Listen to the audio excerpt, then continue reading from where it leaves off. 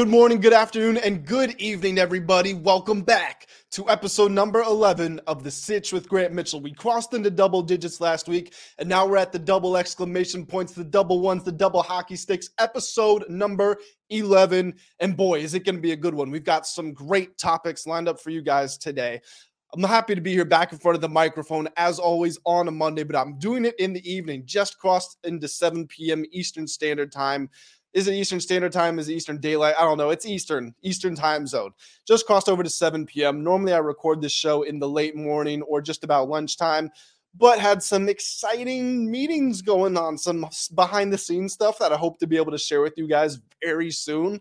Let's just say if it goes through, then it's going to be a pretty big deal for me and for you guys. But in the meantime, this show is going to be a meantime for all of us, because there's some great stuff going on in the world of sports. It's just an awesome time to be a sports fan. Unfortunately, we're starting to creep into the time where it's not so great, but we're holding on to it while we still can. And one of the things we're holding on to, they just fell into our hands, is a party in the play-in. The NBA play-in tournament is here, and boy, am I excited. If you guys are longtime listeners of the show, then you will know that the NBA is my favorite league. Basketball is my favorite sport to watch, to analyze, and to cover, and most especially to talk about on this show. So we're going to start off, obviously, with the play-in. We know some of the other playoff matchups. We can project and forecast the rest that still have to be decided by the results of the play-in. But we're going to leave that for the next episode of the show when all of that is 100% crystal clear. And we're just going to talk about these play-in games. Now, if you guys don't know, the NBA instituted the play-in tournament a couple of years ago. You have the 7 and the 8 seeds play each other. The winner of that moves on into the playoff bracket as the 7 seed. The loser plays the winner of the 9-10 game, and the winner of that game moves into the playoffs as the 8 seed. So the loser of the 9-10 and then the loser of the 7-8 that loses to the 9-10 winner, those guys are out. Made that way more complicated than I need to. But the first play-in game that we're going to talk about, now it is the later of the two games in Tuesday's play-in games, but it's the more exciting one. It's the one that more people are going to talk about. It's the Los Angeles Lakers versus the Minnesota Timberwolves. Now, Minnesota will be without 2 of their regular starters. One, Rudy Gobert, who punched Kyle Anderson in the chest during the team's final regular season game and has been suspended, isn't even traveling with the team to Los Angeles for the game. And Jaden McDaniels, who punched a wall in frustration in that same last game of the season and fractured his hand. Reports are that he could be out for numerous months, but we all know that he's not going to have a recovery from a broken hand in 2 days. So he is out Tuesday night against the Lakers. 2 massive blows for this team on paper.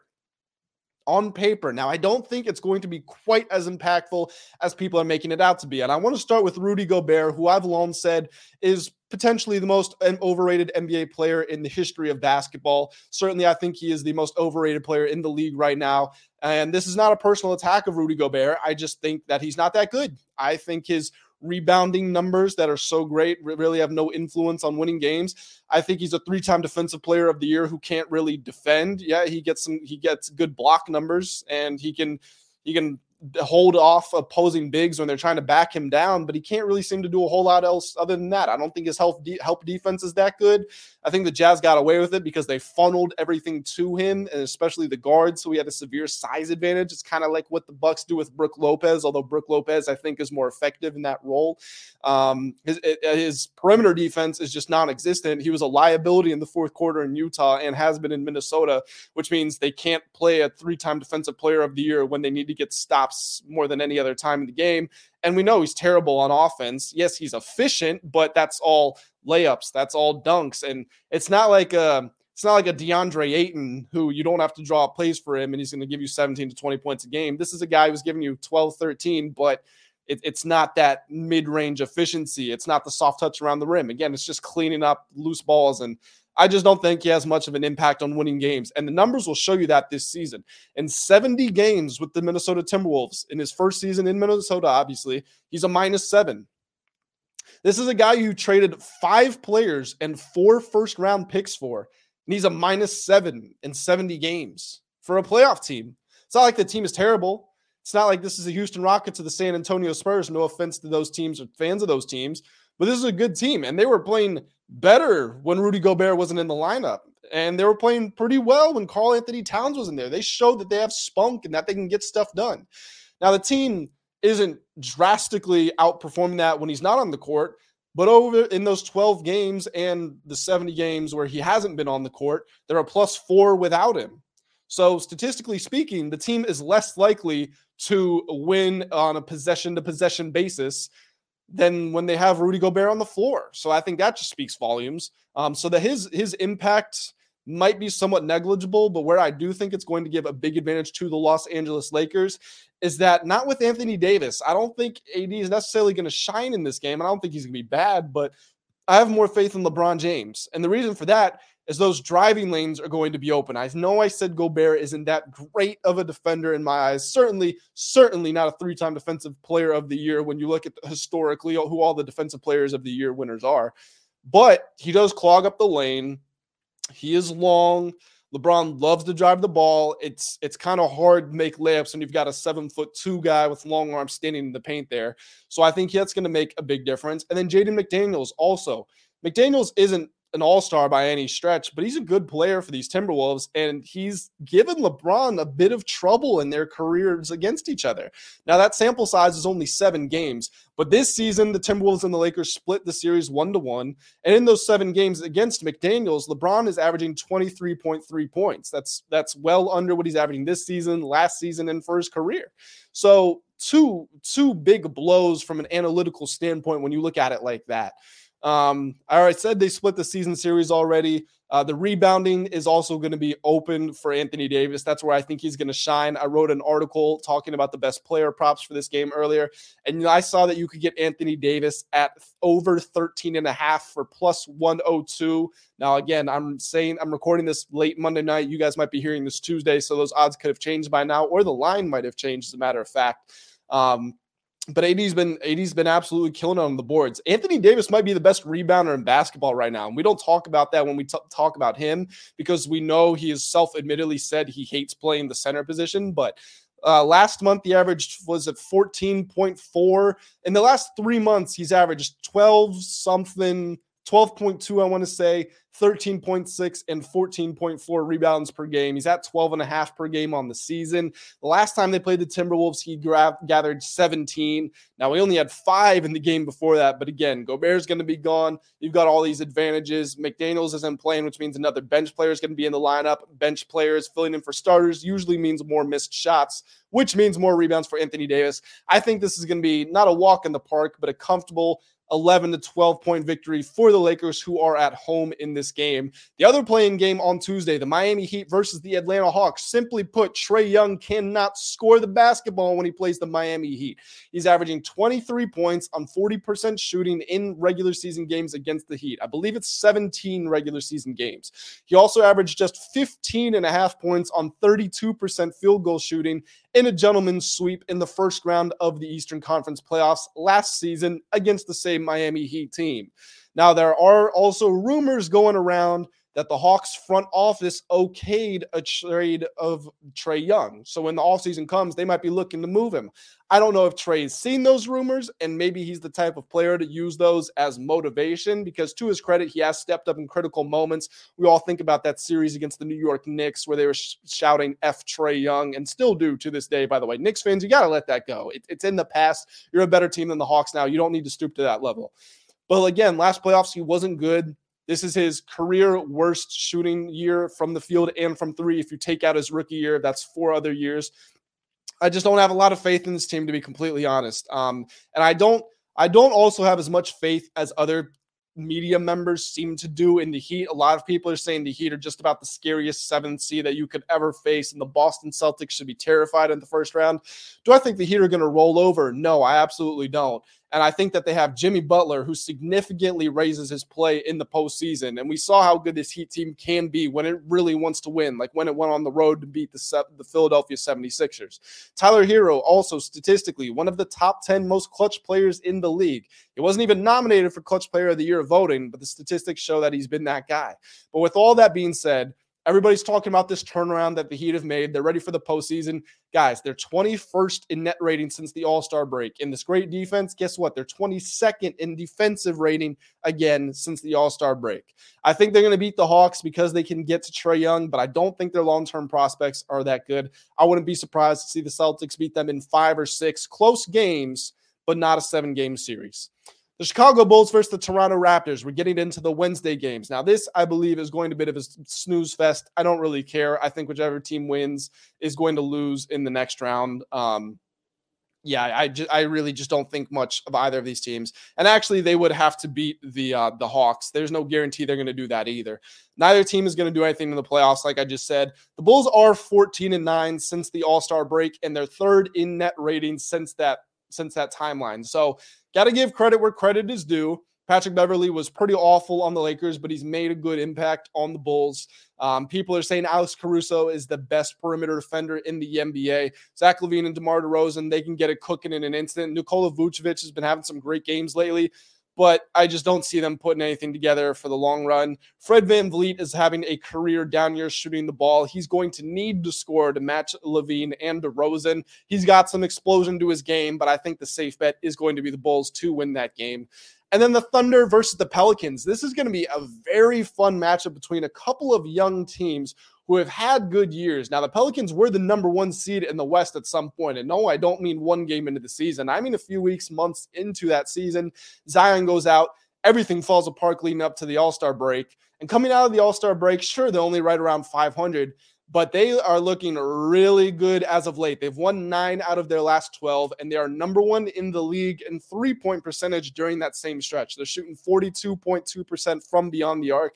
They're also third in defensive rating since the All-Star break. So that's something to keep an eye on. I think that defensive rating, I know the Oklahoma City Thunder have the best scorer in this game, Shai Gilgeous-Alexander, who's on my All-NBA team selections, by the way. And I know the Thunder hustle super hard. I know that they're a good team. I would love to see the Thunder move on and have a chance to play themselves into the playoffs because I do think they're a resilient group, and I really like the spirit they have about them. Excited to see what they do with Chet Holmgren next year, who, by the way, looks like he's been putting on some muscle. But I think the Pelicans are going to win this game, and I think they're going to move on to play the Timberwolves in the play-in.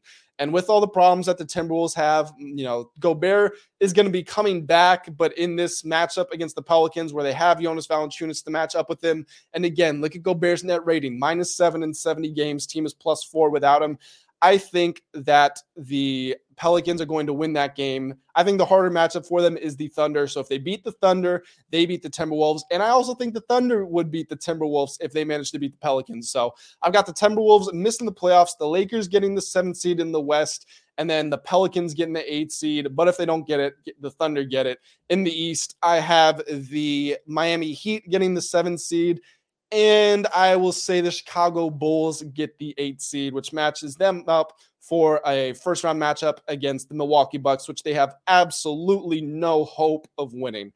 That's what I think of these NBA playoffs so far. Do I think any teams of those play-in teams can make a run? Obviously, my pick is the Los Angeles Lakers because some people are saying the Lakers are the favorite in the West. And I can't remember if I said that on the last show. If I did, I've updated it. I think the Suns are the favorite. But the Lakers are my second in line. I think the Lakers are a scarier prospect for opposing teams than the Golden State Warriors, who are 2-20 on the road against teams 500 or better. I think they're scarier than the Denver Nuggets, who can't play defense. Mike Malone has been calling out for months that I will sign anybody who can play defense. Who else is there? The Sacramento Kings, very good team, very underrated team. I think they could easily go 7 with the Warriors. They might even win that series. They're the better team on paper. I'm holding out for the Warriors simply because of their experience and Sacramento's inexperience. Haven't made the playoffs in 16 years.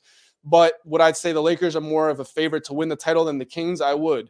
The Clippers, maybe you could have made the case otherwise, but they're most likely going to lose to the Suns in the first round. So yeah, I'm taking the Lakers here. And looking ahead, one team you'll notice I didn't mention, the Memphis Grizzlies. I was and still am high on the Grizzlies as the franchise, but as currently constructed, I think they could be in for a bit of trouble with the Lakers, to be completely honest. And some of this has to do with injuries. Steven Adams not going to be back with his knee injury. Brandon Clark, torn Achilles. He's not going to play at all. Even if they make the finals, he's not coming back, which puts so much of the onus on Jaren Jackson Jr. on defense, and he's been great this year. He might win Defensive Player of the Year. He's been shooting and scoring the ball really well in the last couple of months. He stepped up to the plate, especially when Ja Morant was out. But he averages 4.5 fouls per game in the playoffs, and he's just a very reckless player in the regular season as well. He commits a ton of fouls. That was always the criticism on him when he was at Michigan State, and it didn't really change coming into the NBA. And what do the Lakers do better than any team in the NBA? They get to the free throw line. And not only that, they don't foul opposing teams. So Jackson might want to go straight back at Anthony Davis or LeBron James or the newly signed Tristan Thompson if he gets on the court, Mohamed Bamba, whoever it is. Whoever he goes back at, he's probably not going to get fouled. That's also going to keep him out of his rhythm. I think the Lakers are going to dominate the interior in that series, and it's going to come down pretty much to can Ja Morant put these huge explosive scoring outings back to back to back to back. Now, he scored 26 in the third quarter of the last game they played against the Lakers, so he can do it. He can do it. Not saying he's not capable. He's just going to have to do it. He's going to have to do it multiple times. But that would be the one team that I would say coming out of the play-in that has a chance to make a deep run in these playoffs, potentially to the championship. But that does it for the party in the play-in. We're going to talk about a couple of individuals, and we'll start off with the NBA before we move over to the gridiron. You can probably guess who we're talking about there. But Rudy Gobert, again, the Minnesota Timberwolves gave a ring. They called up the Utah Jazz and said, hey, we have 5 players and 4 first-round picks that we're not particularly interested in. How about you guys? And they said, you know what? We would absolutely love to take them off your hands. Why don't you take this 3-time Defensive Player of the Year who clearly, easily averages a double-double in the prime of his career? No, you guys can have him. We want nothing to do with him. How's that working out for you, Timberwolves? Again, you're the 8th seed. You're in the play-in. And it's not like a Lakers team that I was just praising who completely changed their fortunes. Best record in the Western Conference since the trade deadline. Timberwolves have been just about 500 pretty much all year. They've been worse with Gobert on the court than they have with him off of it. And now he's punching teammates. Now, I don't know if the reported conversations between Kyle Anderson and Rudy Gobert are true. I'm not one to doubt Woj, but I wasn't there, so I can't 100% say it's true. But if what Woj reported is accurate, then if I'm Gobert, I absolutely have a problem. I mean, you can't say those things to me as a man. I've got no problem with it getting confrontational. But to punch a teammate in full view of everyone on TV, it's first of all, it's just a terrible look. Second of all, it invalidates the decision to bring you over because you were already on thin ice. And now you're going to be suspended for a best of 1 to get into the playoffs. And third of all, now you can't even travel with the team. Where's the camaraderie? His statement he released, his apology on social media, it wasn't that great. And apparently he apologized in the team group chat. I don't know if he sat down with Kyle Anderson and hashed it out with him, or he sat down with the coach, or he talked to the other star players on the team, Towns and Edwards. But it's just proving to be a worse and worse decision every day, every passing day that goes by. I couldn't believe that they made that trade run happen. And looking back at it, I still can't imagine it because it just gets worse and worse. The Baltimore Ravens get a boost with Lamar Jackson. This is what I was talking about when I said we were going over to the gridiron. And you can probably guess what we're talking about because it's the talk of the town. Now, they got a boost because the Ravens signed Odell Beckham Jr. to a 1-year deal for, you ready for this? $15 million guaranteed up to $18 million. And I got to stop right there because, whoa. I know the Ravens have been accused of not signing wide receivers for Lamar to throw the ball to. And I don't really have a problem with them signing Odell. But was this the market for Odell? Or did the Ravens just grossly overpay? Did they just take a blind shot at the dart at what they thought he was fielding and said, we're going to give you 15 guaranteed up to 18? Because that's a lot of money. There were only 3 players in the NFL last year, aged 31 or older, that caught more than 400 receiving yards. Are you bringing Odell in to be your number 1? Because if he's your number 1, giving you if he's one of the aberrations and his target mark is 400 yards, we've got a problem. Is he going to be your number 2 to Bateman? If that's the case, then he's actually probably your number 3 because Mark Andrews is the number 1 guy there, especially in the red zone. So is Odell your number 3 option in the passing game? And you're giving him $15 million a year up to 18? That just seems like wild roster management, wild mismanagement from the front office. And I think the Ravens front office is exceptional. So I don't really love saying this. Of course, I don't really love what's gone on with the Lamar situation. But other than that, I think they've done a great job constructing their rosters over the years. But this just seems like way too much. And I still don't know if Lamar's going back. I know he and Odell went to live together. I mean, if you're in Miami, what else are you going to do when you're rich and famous, right? I've been to live once. I'm not rich and famous. I would go back if I was regularly. So can't blame them for going. But I still don't understand what the Ravens are doing with Lamar, and I don't understand what Lamar's doing with the Ravens. The relationship seems fractured to me. I know signing Odell is this shiny new toy, or maybe it's a dull toy. No offense to Odell, but he's had 2 ACL reconstructions in the past few years. His last healthy year, he caught 73 passes for 1,035 yards and 4 touchdowns, but that was in 2019.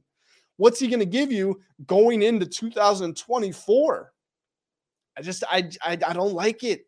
I like Odell. I want him to succeed. I think he's been hard done by all these problems that he's run into, with the style clash and everything that was going on with Baker, and his father's tweeting about the team when he's on the Browns, obviously. And then he's got the injuries. Looks like he might win Super Bowl MVP, has those 2 catches for 40 something yards and a touchdown in the first quarter of the Super Bowl. And then bam, torn ACL again. Feel bad for him. But the expectations that come with this contract and where he's at in his career, I just don't think he's going to be able to live up to it, which is really sad because I wanted the best for him. MLB Mitchell. Guys, you're not going to hear me talk about baseball an awful lot. I'm just going to be quite honest with you. I would rather talk about basketball. I would rather talk about football. I would rather talk about soccer, World Cup, European soccer, Champions League. Not the MLS. Sorry. Don't get me into that. And I'm from America, obviously. But no. We're talking about the good stuff. I would rather talk about track and field. I would rather talk about the Olympics. But, guys, here it is. We're going to talk some baseball because there's a lot of fun and exciting stuff going on in the Major League. The Tampa Bay Rays are 9-0 to start the season, and they have a run differential of plus 57. Now, do the math yourself. You can figure out how much that means they're outscoring opponents per game. But this is a team that has the 3rd lowest payroll in the league. So, talking about organizational success, like I just was with the Ravens, the Rays, they've been really good the past couple of years. Really good. And now they're flawless. They're undefeated. Now, they haven't played the toughest competition so far. They played the Nationals. They played the Tigers. They played the Athletics. What did we really learn from that? I mean, it's hard to go 9-0 in baseball because everything is so day-to-day. The 162-game season gives you a big sample size so you can average things out. But every day-to-day scenario feels so different just because there's so many games. But it's hard to go 9-0, so credit to them. They're playing the Boston Red Sox in a series. That series starts the night that I am recording this Monday. So we're going to learn more about them in that series because the Red Sox are hitting the hell out of the ball, even if they've been quiet the last couple of outings. Randy Arozarena has been great for this team, but Wander Franco is the talk of the town. He's hitting .351 at the plate, and he's got 4 home runs in those 9 games. Now, if he keeps that up, boy, are they really going to be in business because Wander Franco has been this amazing, highly touted, highly talented prospect before he even stepped onto a major league diamond. But especially when he got into the league, he's been putting everybody on notice. But he's adding that power to his game that was the missing element. We saw glimpses of it last year. Now, granted, this guy is only 22 years old. He still doesn't really have his man body, especially not compared to these other 20, 30, even 40-year-olds that he's facing. But as he gets older, as he keeps being in the weight room, as he gets stronger, if he can keep hitting the ball consistently like he is, and he adds that power element to his game, this is a perennial MVP candidate. He already is. But you might as well just give him the award if he's able to hit 40, 50 home runs every year. Drew Rasmussen, Shane McClanahan, Jeffrey Springs, they have been lights out on the mound. 2 of them have not given up an earned run, and the 3 of them combined have an ERA of .47. It's hard to lose games when you're starting pitchers. Your 3 starting pitchers are giving you that. Like I said, they started the series with the Sox. Didn't check to see who's on the mounds. That's my bad. But we're going to learn more about the Rays. The AL East and the National League West. I was just talking about how the Rays have that run differential. The Sox have been hitting the ball. The entire American League East and the entire National League West, they've all been hitting the ball very well. They've got 277 and 248 runs combined between the division or across the division, respectively. The next closest of any division is 220, and after that, I believe it falls to 203. So you can see how they've separated themselves from the pack. I think these are the two strongest overall divisions in baseball, and especially you can see that with the offensive output that's been coming so far. Do I think that a World Series winner comes from either one of these divisions? Again, that's the American League East and the National League West. So we're looking at the Padres, we're looking at the Dodgers, we're looking at the Yankees, the Blue Jays, the Rays, the Sox, the Ravens. I'm 20 minutes south of DC. I got to throw the Ravens. Gosh, the Orioles. Sorry, wrong Baltimore team. I'm 20 minutes south of DC, so I got to throw the O's in there. Do I think it's safe if we're lining everything up? If this is Mitchell's Sportsbook and I'm taking bets on does the World Series winner come from the AL East, the National League West, or the field? So you've got two options there. I think that's a pretty even line. I think you could be looking at maybe minus 120, plus 100 on either side. It's obviously way too early to tell. Something specifically related to the Padres is they're starting to put it together. They had a bit of a slow start, but hey, it's a long off season and spring training. People aren't really at their best. The World Baseball Classic, yada, yada, yada.